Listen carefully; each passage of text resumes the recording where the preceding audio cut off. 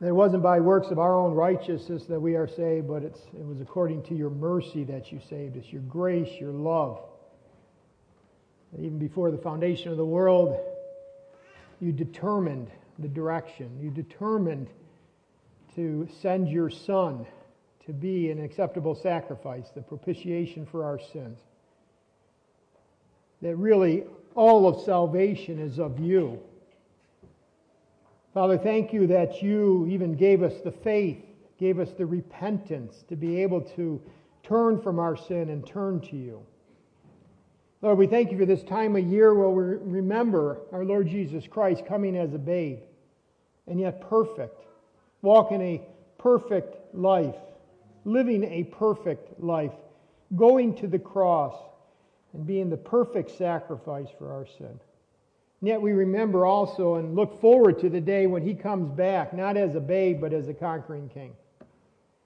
Lord, help us to turn our eyes to the future, to know all the things that are going to be happening. And Lord, thank you for giving us literally a glimpse of this in the Revelation. Help us to be, in our own lives, Christ-centered. So easy to be self-centered. It's so easy to have us in the middle. And Lord, may it be that we focus on Jesus Christ and His purposes and His plan and His purpose in people and serve. And as we were saying, ABF, to be your slaves. Lord, sometimes we want you to be our slave. Forgive us for those times. Forgive us for the times that we try to put you into our box. Father, I just ask that you would give us wisdom to live this life in such a way that it's actually pleasing to you. And Lord, we even think of the upcoming Christmas program, and we ask that we would be praying, we would be asking others to come. Lord, that you would prepare our hearts, that you give us opportunity, not only at the Christmas program to proclaim truth, but also before and afterwards with individuals, one-on-one, helping them to understand the good news, the gospel of Jesus Christ. Lord, we're here for this purpose, to spread the truth. And Lord, may we be about your business of doing that in Christ's name. Amen. If you'd like to turn your Bibles to Revelation chapter 8.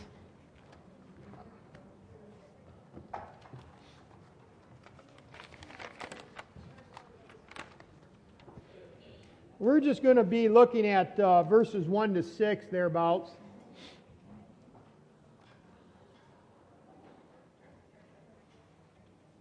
You know what? I forgot one very important thing. Brendan and Patty Clancy are actually down at Bennis Creek, and I know they're meeting, and I said I would be praying for them, and I would even pray for them in the morning, or in the service, and I didn't do that. So we're going to pray for Brendan and Patty. Can we do that right now? Father, again, thank you for calling different ones into service. And Lord, we do pray for Brendan and Patty. We ask that you give them wisdom, Bennis Creek wisdom, as they listen and as they consider. Lord, it is such a great privilege to serve you, whether it's, as we would call full-time, or we're all in full-time service, Lord. Just help us to be faithful. And I pray that you'd give, again, wisdom to Brendan and Patty, whether or not this is the direction that you want them to go. And that you'd give them peace and just a confidence of your calling and a confidence of your strength and the ability that you will give them to fulfill the ministry that you want for them. And so, Lord, thank you that we have the privilege of lifting others up before you. And again, we ask that you would be glorified through this whole process in Christ's name. Amen. Okay. You know, we're a stubborn lot. We start out spiritually blind, but we stay sometimes self-willed. We have an inborn habit, as one man said, of disobedience that all works against our humility and submission that God desires. Believers who should know better have a hard time with a simple directive, and that is trust and obey. Isn't it? It is so simple. Trust and obey, for there's no other way. And yet people, believers and unbelievers, many times grope in darkness in the sense of not following the light, not listening to what God says. Obviously, for unbelievers, it's that they do not receive Christ. But even for believers at times, we get hard-hearted, we get stiff-necked, we decide not to go in the directions that God is clearly telling us to go. I like what the apologist, Christian apologist C.S. Lewis said as he approached this question. He says this, quote, "Anyone who has watched gluttons shoveling down the most exquisite foods as if they did not know what they were eating will admit that we can ignore even pleasure."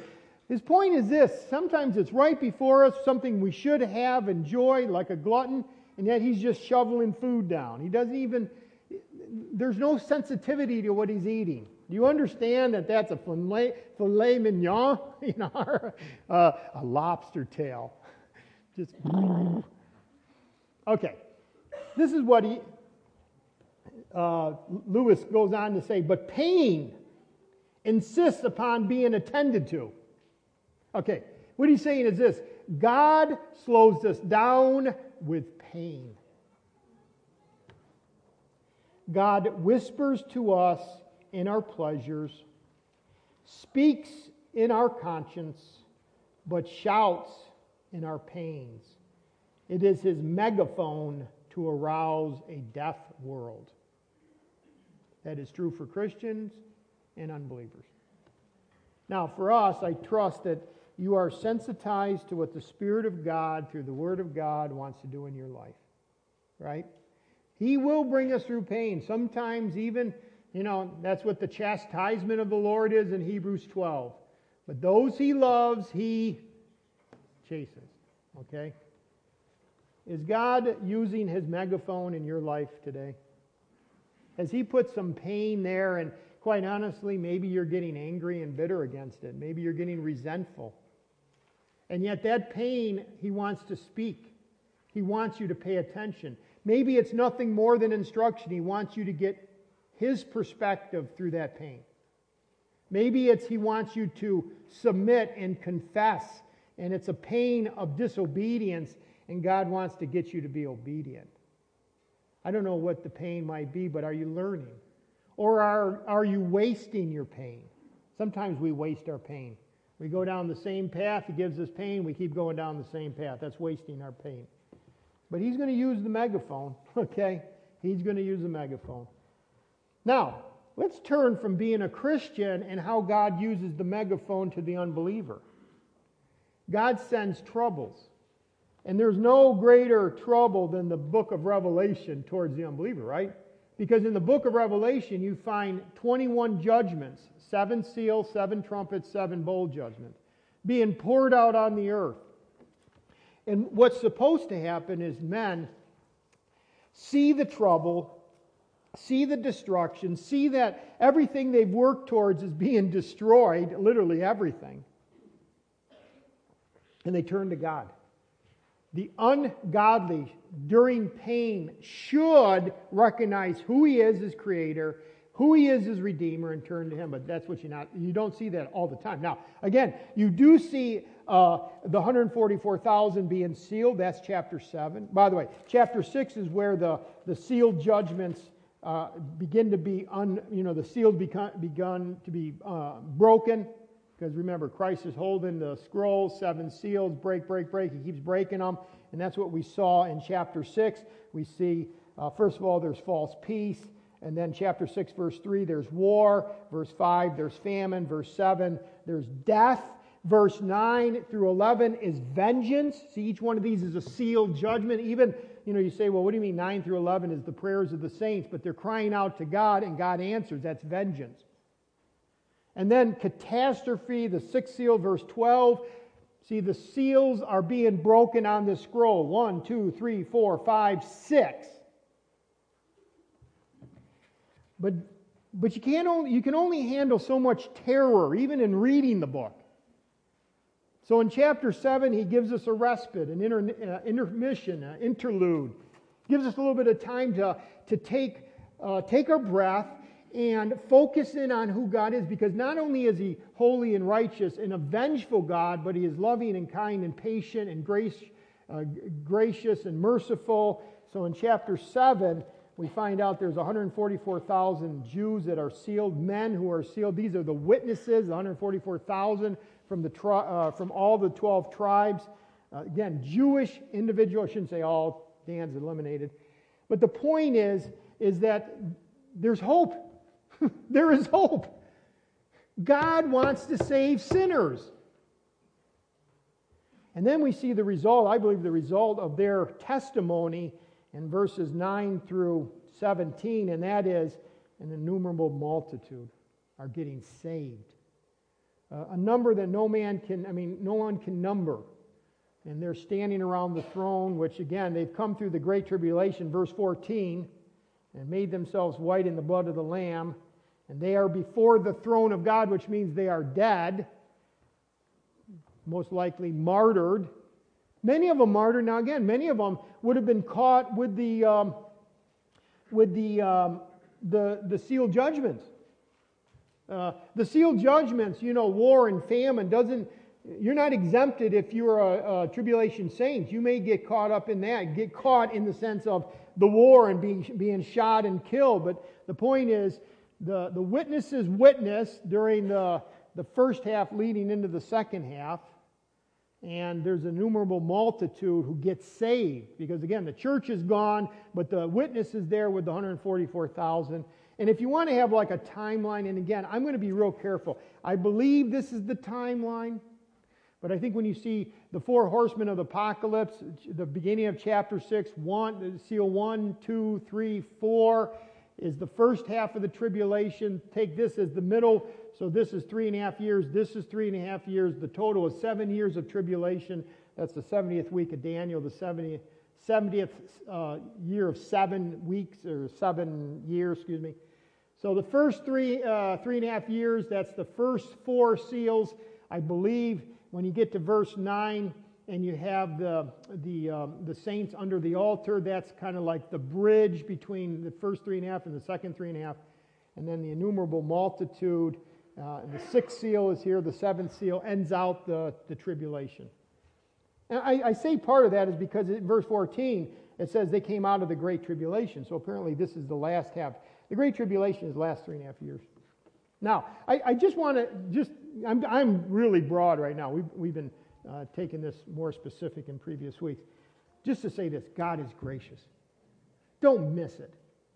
See, remember when we were in Revelation 1:3, it says this, "Blessed is he who reads, those who hear the words of this prophecy, and keep those things which are written in it, for the time is near." Well, what do you mean blessed is the one who reads? We've been reading about destruction.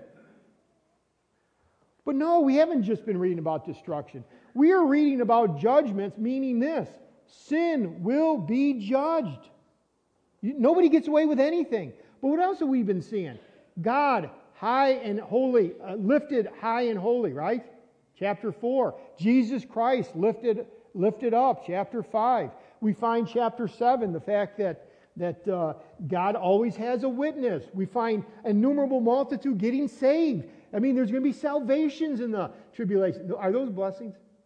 Is every one of those truths? God is reigning. Sin doesn't get exempt. I mean, it will be judged. People are getting saved, though they are wicked sinners. I mean, all this stuff is glory to God. No, it is a blessing. It's a blessing to read. It's a blessing to study this book because we see who God is. Okay? Now, a question came up last week, Sunday night. Someone pulled me aside and said, when you ended last week, you said, now, and I want you to go to this verse. In Revelation 7, verse 14, it says that these are the ones who come out of the Great Tribulation and washed their robes and made them white in the blood of the Lamb. But John, God's the one that saves. You just said that they washed their robes. Now, it is in the active. I did tell you correct. But I want you to see the difference between divine accomplishment and human responsibility. Okay? I mean, it was a great question. Then I had a couple other people say, I'm not sure what you meant by that. What do you mean they washed their robes? Is there a part that we play in salvation? In other words, do we have to earn our salvation? As I prayed, remember Titus 1, not by works of righteousness which we have done, but according to His mercy He saved us. Let me say, it's all of grace. Your salvation is all of grace. There is not even one little piece, not one little piece that you earn. In fact, so that we're very clear, Ephesians chapter 2, and you know the verses, and you probably have quoted them many, many times, but it's worth repeating. Because I don't want anyone here to ever think that we have any part in our salvation in the sense of that a part of righteousness. Ephesians 2, verses 8 and 9. For by grace you've been saved through faith. That's the conduit. Through faith. And that not of yourselves, not any of yourselves. It is the gift of God, not of works, lest anyone should boast. So you say, okay. So what God is doing here in writing in Revelation 7:14, He's putting the emphasis that though salvation is all of grace and all of Christ, there is something that we do, and that is believe and to repent. And what I did is I put in your notes, and so this is the first time I've ever done this, where I've taken literally a whole page out of someone else's book and just given it to you, okay?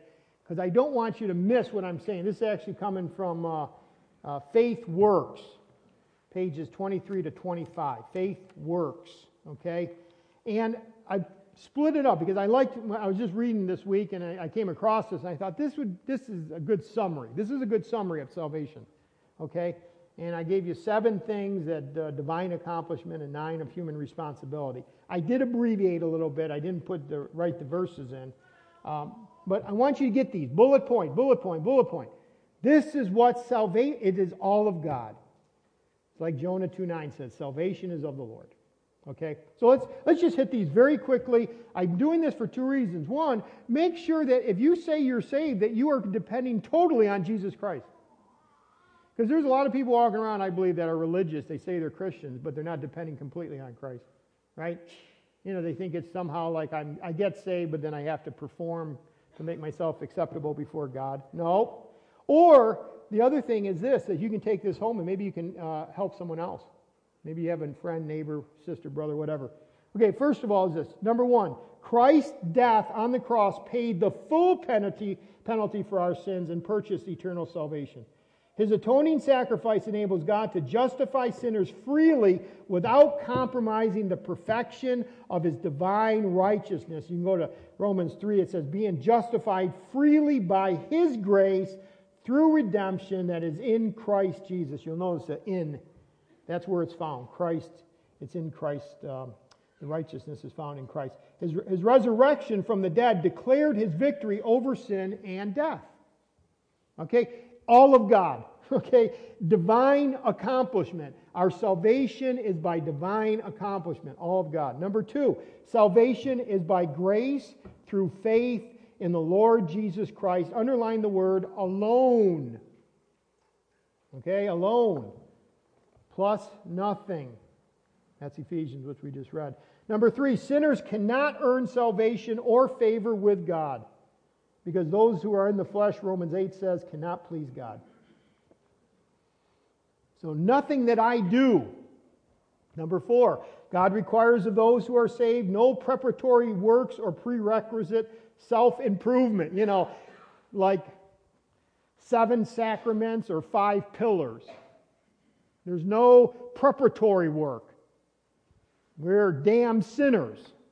And we come to Christ and receive what He did on the cross, which was perfect active obedience and perfect passive obedience on the cross itself.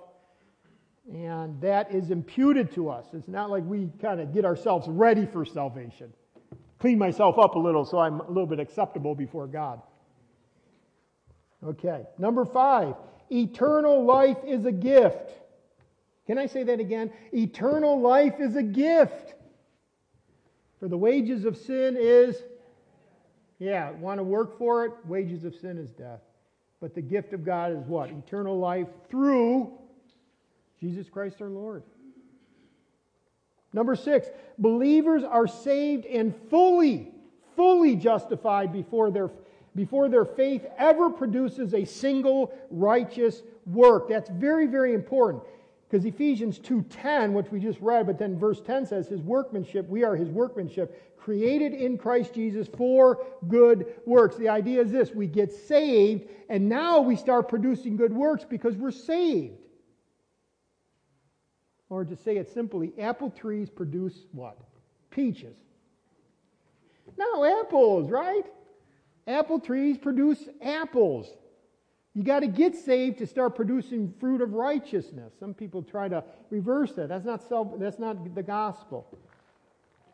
So we produce righteous works from the point of salvation forward. And then finally, Christians can and do sin. How many of you sinned this last week?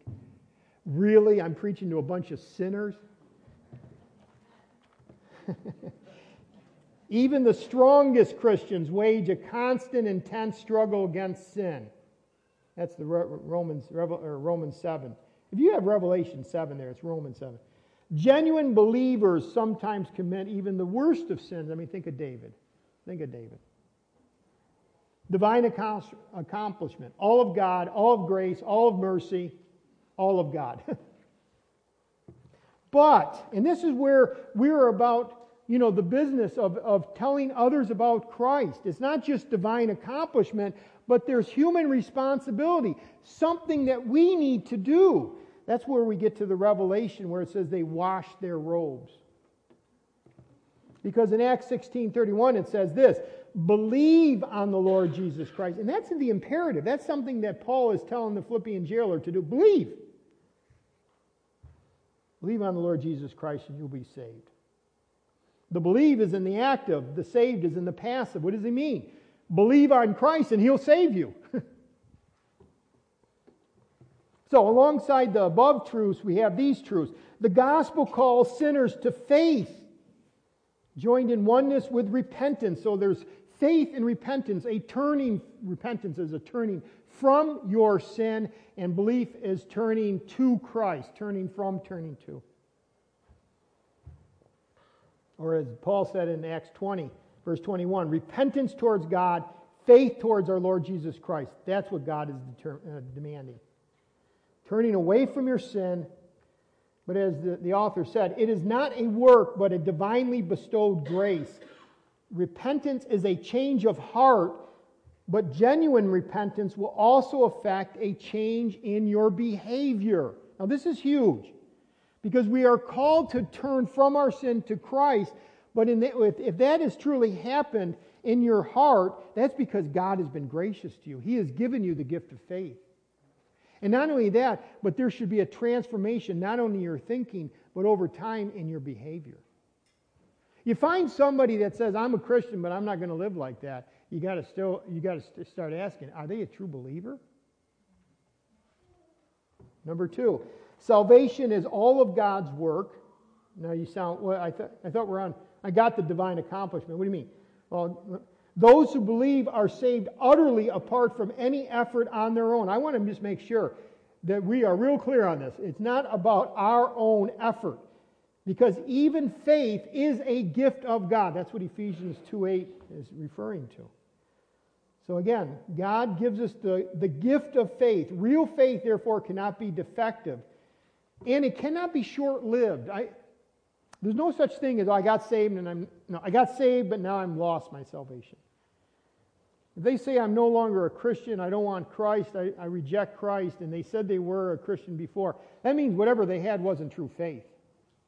True faith is from God. What does he say in Philippians? Being confident of this very thing, that He who has begun a good work in you, what? I mean, He's going to accomplish it. He's going to see it to the end. He's going to see it to the end. True faith endures. Number 3, the object of faith is Christ Himself. Not a creed, not a promise. You're not calling people to a way of life or a creed or a promise. You're calling people to Christ. He's the object. Faith, therefore, involves personal commitment to Jesus Christ. In other words, all true believers follow Jesus. I mean, that's what John 3:16. God so loved the world that He gave His only begotten Son, that whosoever believes in Him, He's the object. Now, you say, well, that's that's obvious. No, it's not obvious. Sometimes people start, I'm going to become a Christian. I'm going to live a good life. Well, first of all, you can't. Two, that's not about the good life. It's about following Christ. If you're a Christian, remember that. It's not about adding a few good things in your life. It's following Christ. He is the master. And again, over and over, as we said in ABF, and I said it in men's prayer, because this has been really hitting me. He is the master, and we are his slaves. And if you say, I don't like to be his slaves, then you misunderstand Christianity, because that's what it is all about.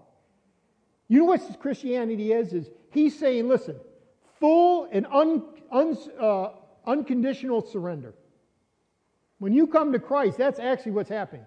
Full and unconditional surrender. You are surrendering yourself to me. Deny yourself, take up your cross, and follow me. That is full, unconditional surrender. That's what you've done. Now, again, because we're sinful and we have our agendas, many times, I didn't understand all that. Well, maybe you didn't but if you didn't understand any of that, then what did you do then? Oh, I just accept him because he was going to make my life better. That's not what he said. Deny yourself, take up your cross, and follow me. Full unconditional surrender. That's what's happened. How about this? Remember, next one. Real faith inevitably produces a changed life. That makes sense. Like when a life doesn't change, now I always say this. Are you trying to tell me that the holy, omniscient, omnipotent God, the all-powerful, all-knowing God, invaded your life through the Spirit of God and nothing happened? No, life has changed. We're a new creation. Next one, the gift of God is eternal life, includes all that pertains to life and godliness, not just a ticket to heaven. Please be careful. As you want to, we're going to have opportunity. Christmas program, you're going to be with people at Christmas and everything else. Hopefully you have a chance to share the good news. Remember, you're not just selling a ticket. You're pointing a person to the Lord. You're pointing that person to a person. Follow him. Believe on him. Turn from your ways and turn to him, right? See, these are truths that Christians, is not a ticket to heaven. Oh, just accept him and think about the rest of the stuff later. No. He is the Lord. Next one, number 7, 6. Jesus is Lord of all, and the faith he demands involves, again, unconditional surrender. I just used that. Unconditional. He's Lord. That's why Romans says we're slaves of righteousness. Next one, those who believe will love Christ. And this is where it really becomes, because you start, you have people that make a profession, and maybe it's a false profession. So you start wondering, do they love Jesus? He says this, if you love me, you will. If you love me, keep my commandments. Love produces obedience. So there's going to be a love that produces, see, two different pieces there. Love, you're going to love. Last two, behavior is an important test of faith. Behavior is an important test. Obedience is the evidence that one has real faith. 1 John 2, by this we know that we know him. By this we know we know him. By this we know that we truly know him. John, what are you going to say? If we keep his commandments. What did you say? If you love me, you're going to keep my commandments. By this we know that we know him if we keep his commandments. If we obey him. And then he goes on. He who says, I know him, and doesn't keep his commandments is a liar, and the truth is not in him.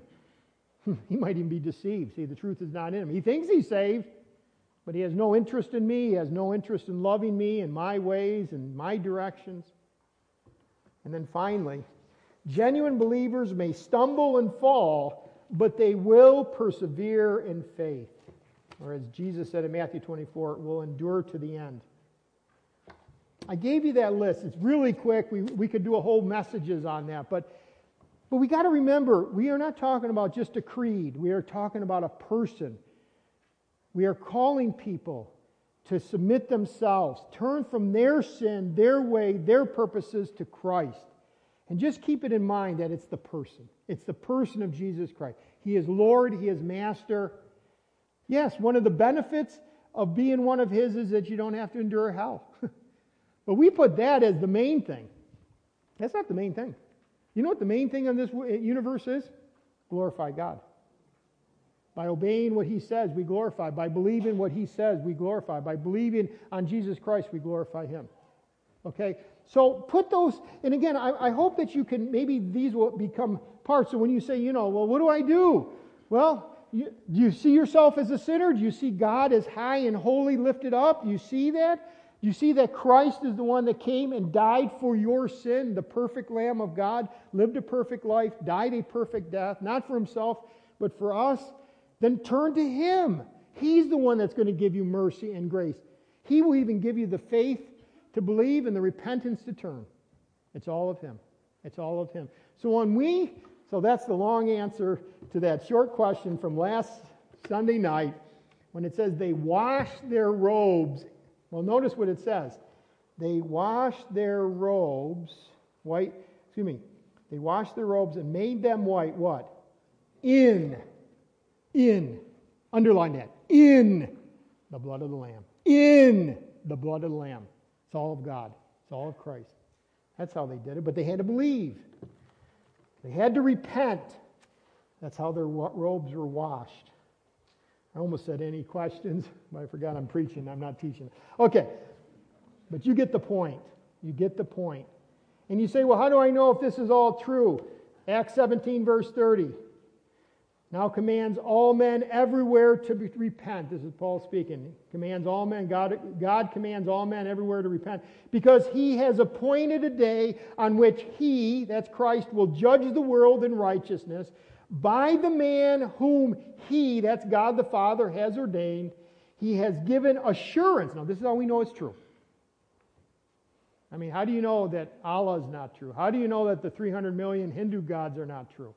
How do you know that the Mormon God is not true? Because He, the Father, has given us this assurance of this to all by raising Him from the dead. The resurrection says everything else is false. He's the only true God. Right? So King Jesus came to rescue us by dying a perfect death on the cross, and He now demands that we repent of our sins and trust Him. Okay, let's move on. Okay, I needed to take that little detour because we need to know what the true gospel is, right? I'll tell you what, there is so much false gospel out there. So much of this, oh no, Jesus is going to make your self-esteem better. I just read that yesterday. Jesus is here to serve you. It's putting God in a box. It's our little genie. It's our little servant. He's master. We're slave. We reverse that very quickly. So if you watch Joel Osteen, he reversed it. Right? Benny Hinn, he reversed it. It's false gospel. A lot of T.D. Jakes reversed it.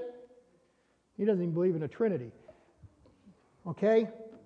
Be careful. What is the one thing that we said? False peace. There's going to be a lot of false religions in the end days. We are living in the end days. If you believe the truth, you are the minority. Hands down, no question. You are the minority. Because the false gospel, and I'm not talking Hinduism, I'm talking, they say Christian, is prosperity theology. Receive Jesus, who make everything good for you. No, you receive Jesus, you might die for the faith. It's hard. Okay, let's move on. I will hold to my word. Let's move on. Okay, chapter 8, verse 1. I only have about 15 minutes, so we got to... Hey, we love the Lord, don't we? Don't we love His truth? We want to stand for His truth. Some of you may have to die for that truth. Because that is repulsive. That is absolutely repulsive to religion. Religion hates the idea that you don't add anything. See, their religion says, I earn something of my salvation. God says, no, you don't. It's all of me. And therefore, I get all the glory for all of eternity because it's all of me. Right? Now, let's go to chapter 8. When He opened the seventh seal. What is seventh seal? Wait a second. He opened the sixth seal in chapter 6, verse 12. Remember 6, and it was a great earthquake, the worst earthquake probably that the world has ever seen. Then He gives us a one chapter respite. Now He's going to go back to the seventh seal. See, we're picking up the story right where we left it off. All He's done is inserted a parenthesis to give us encouragement in chapter 7. So now the seventh seal is being opened. And this is the last of the seals. This is the last one. And yet we're only in chapter 8. And there was silence in heaven for about a half an hour. Now I'm going to just give you a few thoughts on about 5 different words. First of all, there's silence. A holy hush. Now you got to put this in the context. Silence in heaven? We've been studying what's in heaven. 24 elders worshiping and praising God with a loud voice, saying with a loud voice. We saw in chapter, 5? The angels, 10,000 times 10,000 and thousands upon thousands. That's millions. Millions of angels. And now we saw praising Him in chapter 7, an innumerable multitude in heaven around the throne, praising God. And that doesn't even mention all the other angels and the 4 living beasts. I mean, can you imagine the noise? I was thinking today, it was kind of loud. I don't know. I mean, it was great. It was loud. God likes it loud. But I was just thinking, it's loud. I mean, when we were singing, I don't know if it was me but that's good. God likes it loud. You know, if you can be loud at a game, be loud here. Okay? Silence.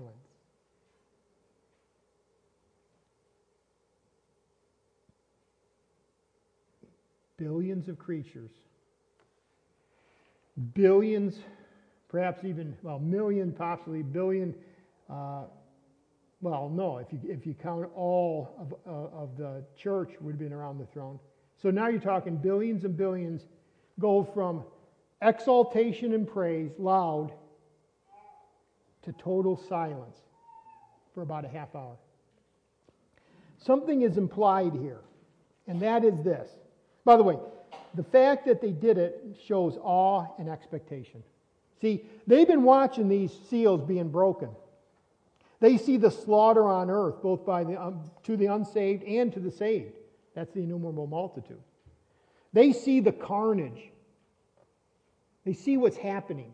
Then they see seal 6 open, and it's the worst catastrophe up to that point. That's found in chapter 6. Now the last seal, and the implication is they know what's going to happen. In other words, when it's being broke, they have knowledge of what's going to happen in this last 7th seal. And there's this holy awe, this calm before the storm, or as Chuck Swindoll said, opened mouth silence, like their jaw dropped open. And across the billions of people and creatures and angels that were singing, there is just stunned silence. And John adds, for about a half an hour. Now, if I only was silent here for maybe 15 seconds, a half hour would be like an eternity. But they see that now God is finally going to give His last judgment. And they're just like, wow.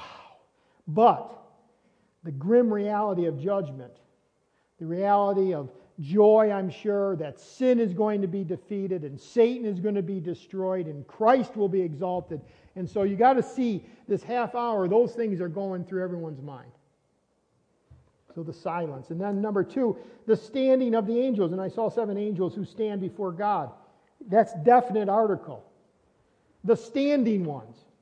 These are angels that are identified as the ones who stand before God. Now many stand. Theologians have called this the presence angels, because the word before is enopia. It's the before or standing before, that type of scenario. Again, standing before. And I was listening to one guy, and he was saying, Jewish literature actually names them. Like Raphael was one, and Rephaim, I guess, was another. And I'm not going to, because nobody knows. They just say, who knows who they are? They're just 7 angels.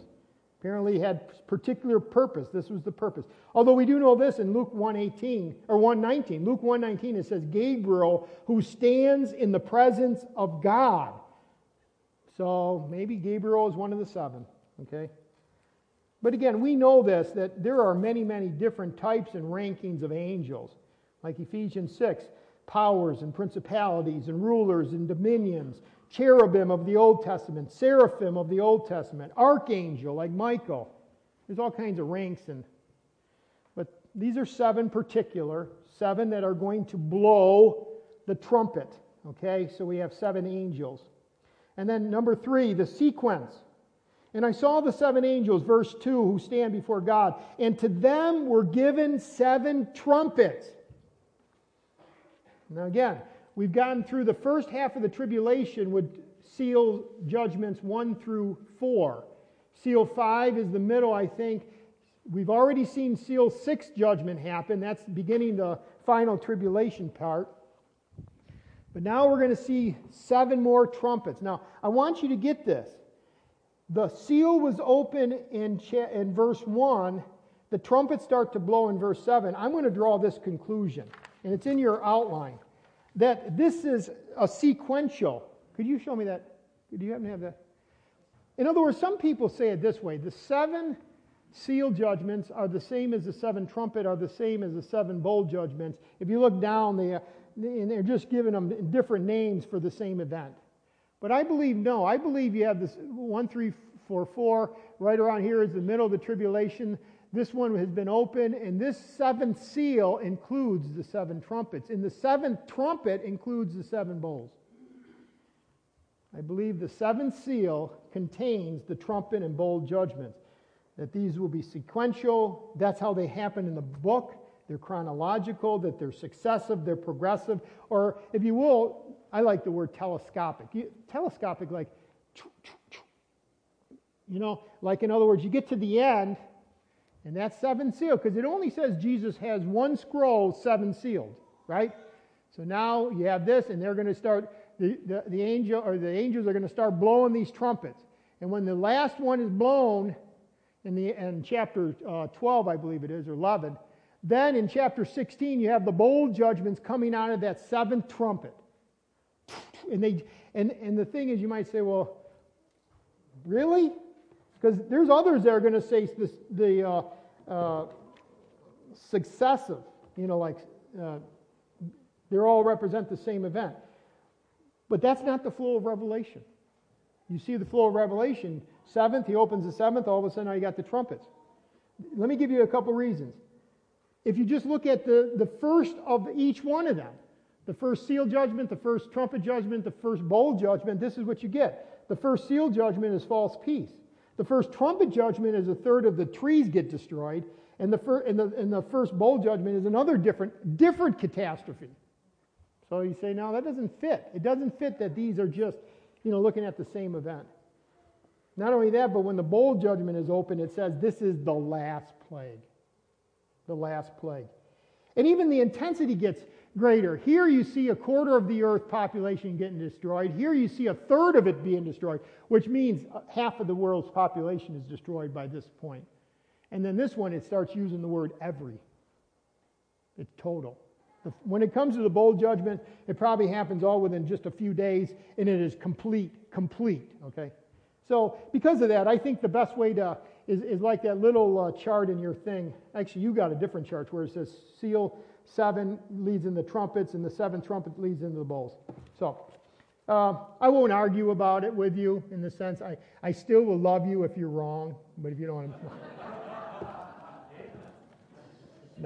No, I do think this is the best way. I mean, just take the book chronologically. That's what you see.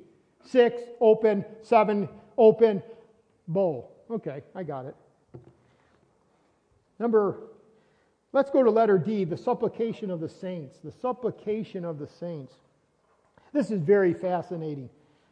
Again, I'm getting done, right?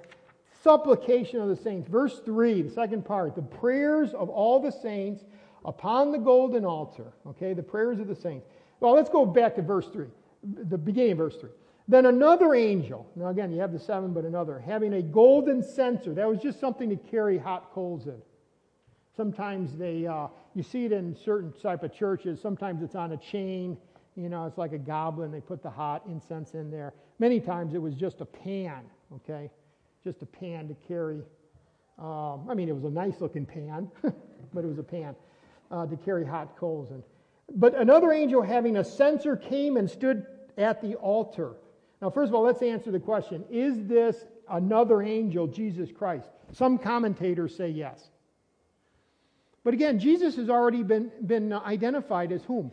The Lamb. The Lamb. And even though we find Jesus Christ in the Old Testament called the angel of the Lord, you never see that him referred to as an angel or the angel of the Lord after his incarnation. Okay? So you put all that together. I'll give you even another better one. Where it says, and another, that word is allos. He could have used the word heteros. He could have said another of a different type, but he used another of the same type. Well, he just named 7 angels. So it can't be Christ because that's another of the same type. Okay? So it's not Jesus, it's just another angel. Exactly what the English text says. Again, what is this angel doing? He was given much incense, that he should offer it with the prayers of all the saints upon the golden altar which was before the throne. So, again, the golden censer was a saucer-shaped bowl. It was like a fire pan. That's what it was used for.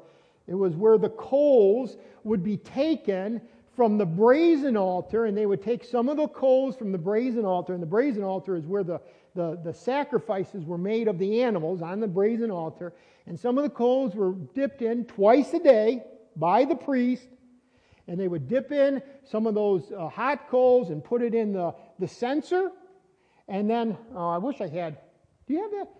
He would, because the brazen altar was outside of the holy place. Do you have that little chart we showed, babe? Okay. Oh, that's a lot of work right there. Okay, the point is down here is the brazen altar, down in the baptism, okay? And what you do is you would walk through, no, excuse me, let me see this one. No, this is here, okay, I got my bearings, okay. You get the court, the brazen altar is right here. And then you would go into the Holy of Holies, and in the Holy of Holies you have the candelabra, what is that called? Help me out here, the menorah, the lampstand. Okay, you have the lampstand, the showbread. This is the curtain that separates the holy from the Holy of Holies. This is the temple. See, this is the temple. This is the court of women. Then the court of the Gentiles is over here. You kind of get your bearing. I know I tried to find a good picture. I couldn't find one. It's just the simple thing I wanted. Anyways, so you go through here, and the priest would offer the sacrifices here. This is where the slaughter took place, the laver. Then they would go up, and then, like I said, you had the light stand, the candle, and then you had the showbread, and then you had the golden altar in the temple, and then that was just before you passed through the veil into the Holy of Holies. So what did the priest do? What is being pictured here? Grabbing some hot coals out of the burnt offering. Then you walk up, and then they would put incense, gum incense, and it would be aroma because it was being burned in the hot coals. Well, the coals represent purification, right? God, they have just sacrificed for Christ.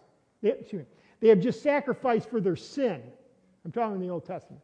So the coals are there, and then they would put the coals in the censer, and the censer also would have incense, and it was brought and placed in the golden altar. Again, the golden altar is different than the brazen. Brazen sacrifices were offered. The golden altar was the place where the incense were burned, and it was like a sweet aroma to the Lord. But notice what the sweet aroma is. Again, these incense was symbolic of worship and prayer. It was a reminder that intercession to the Lord was the character of the sweet incense. But here, notice what it says. He was given much incense, by whom? God, that he should offer it with the prayers of the saints. So now the picture is this angel and the incense with the prayers of the saints. And now this is a beautiful aroma to God. And it was placed on the golden altar that's already burning. Now, in this scenario in heaven, it's already burning. I just gave you what they did in the Old Testament. In fact, I'll tell you what. Go to Luke chapter 1. Because you see John the Baptist's father doing the same thing. And if you were a priest, you only got to do this probably once in your entire life. Because, I mean, there was a waiting line. Not everybody even got to do this once in their life as a priest. But if you go to Luke chapter 1, verse 8, you see, here, let me see if I can get it. Okay. Now again, this is Zechariah. And verse 8. So it was that while he was serving as a priest, so he was in that time frame of age before God, in the order of his division, verse 9, according to the custom of the priesthood, his lot fell to burn incense. See, this was his big moment. As a man, as a priest, you've been waiting for this all your life. To burn incense, because again, it only happened once. To burn incense when he went into the temple of the Lord. Now notice what's happening in verse 10. And the whole multitude of the people was praying outside at the hour of incense. What do you mean? Well, this is the point. Thank you so much. She is so good. I'm telling you what, she's like clicking around, like giving you the verse. This is great. Anyways, so Zechariah was, now again, because this is not in heaven, this is on earth, he would have grabbed the hot coals from the morning sacrifice or the evening. This happened again twice a day, morning and night. He would have grabbed it, put it in the censer, put in the incense. He would have carried up to the holy, not the Holy of Holies, that's only once a year, holy, but he would have gone right past the candles, the showbread, and right there would have been the golden altar where the incense would have been placed. He would have placed it in, and everything would have smelled. And that was the aroma. But notice what was happening. The people at that very moment were praying, because that's what the people were praying, and now he did a symbolic act of saying, and this is a sweet aroma to God, and he hears, and he's going to answer. See, it's all working together. They pray, Zechariah is offering the incense, and it's a sweet aroma to God. God loves our prayers. God wants to hear from you. Have you been talking to him? It's a sweet aroma to our Father. Sometimes the answer is no. Sometimes our prayers are answered by yes. And sometimes, what does he say? Wait. By the way, because he tells us sometimes wait, we just forget about it. See, we start losing hope. Oh, I'm not going to bother. He never answers my prayer anyways. Look at verse 4. And the smoke of the incense with the prayers of the saints. Get that. With the prayers of the saints ascended before God from the angel's hand. And then the angel took the censer. Now, what do you mean, took the censer? See, the censer was what you brought the incense. Now he takes the censer and fills it up with fire from the altar. That's the golden altar, the one just before the Holy of Holies, and threw it to the earth. And that's what begins the final judgments. The seventh seal is open, they start, and then the trumpets go, and then the bowl judgments, and the next thing after that is Jesus Christ comes back. All that begun by the prayers of the saints. By the way, we saw the prayers of the saints. The saints under the altar in what? Chapter 6. That's what I've been referring to. Chapter 6, verses 9 to 11. They were under the altar praying. How long, O Lord? How long? Just, gave him a white robe. Just be patient. See, we pray. It's not always answered. But it's going to be answered one of three ways. Either yes, maybe what we're praying is a no because it's not within God's will, or maybe it's wait. That's what this was. It was wait. They had been praying. How long, O Lord? Praying. Now he says, okay, take those prayers that have been prayed, add them with the incense because it's a sweet aroma to me. I'm going to answer now. Now, when you pray, it's always answered some way. Don't falter. And it's in verse 5, and there was noises and thunders and lightnings and an earthquake. And the point is this: God's judgments and the prayers of his people are connected. He acts because they prayed. He acted because they prayed. That's why I want to encourage you. Pray. Pray for the things that are happening in your life. Pray for this Christmas program. If you're not in the Christmas program, come here on Thursday at 7 and pray. Oh, he'll answer whether I... No. It's a sweet incense, a sweet aroma to the Father. And the trumpets start. Look at verse 6. So the seven angels who had the seven trumpets prepared themselves to sound. And this is the last of the 5 words. Sounding. The sounding of the trumpets. Now again, in the New Testament, trumpets were never used just as a musical instrument. It was always had to do with like the arrival of a king or the commencement of a mighty act or judgment, something like that, okay? And we'll go on that in a little bit more in a couple weeks. But the point is, it was never just for musical instrument. There was a purpose. In fact, I watched a whole 10-minute video on the Civil War. Did you know there was at least 30 different trumpet calls during the Civil War? Everything from stop, fix your bayonets, unfix your bayonets, be ready to charge, don't charge, and then you have revelry. You know, revelry? Revelry. Yeah, whatever it is. But the point is, there's 30 different things. I mean, they did everything with a trumpet. I mean, they didn't have the cell phone back then. Hey, by the way, go to the left. You know, everything was done by the trumpet. Now, I only bring that up because each one of these trumpets, when it was blown, had a different judgment. Probably sounded different. I mean, let's just very quickly, because each time in verse 7 it says, and the first angel sounded, and bloody hail and fire, and 1/3 of vegetation was destroyed.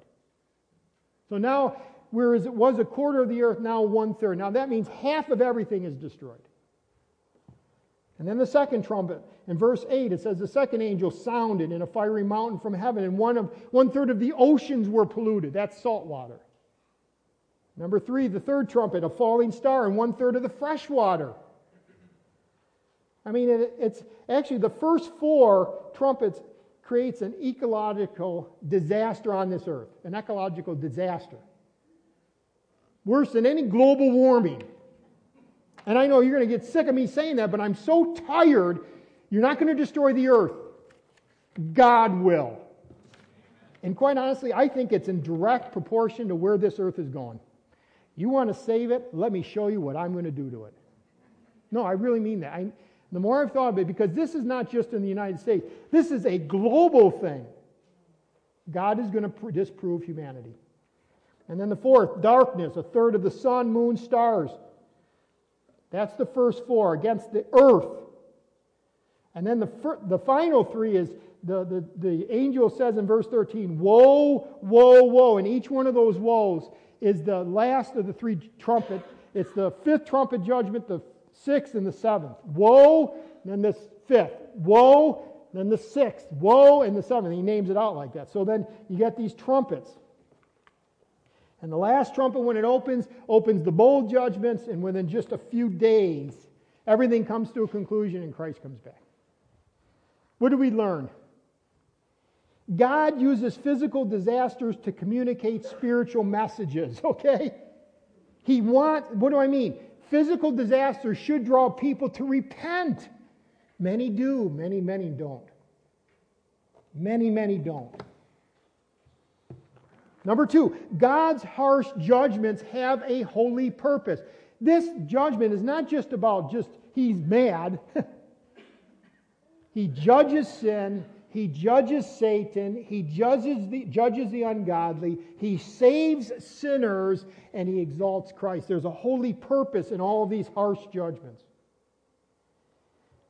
Number 3, finally, we need to remember that we need to remember that God won't stop until his plan is accomplished. I love this. God finishes what he starts.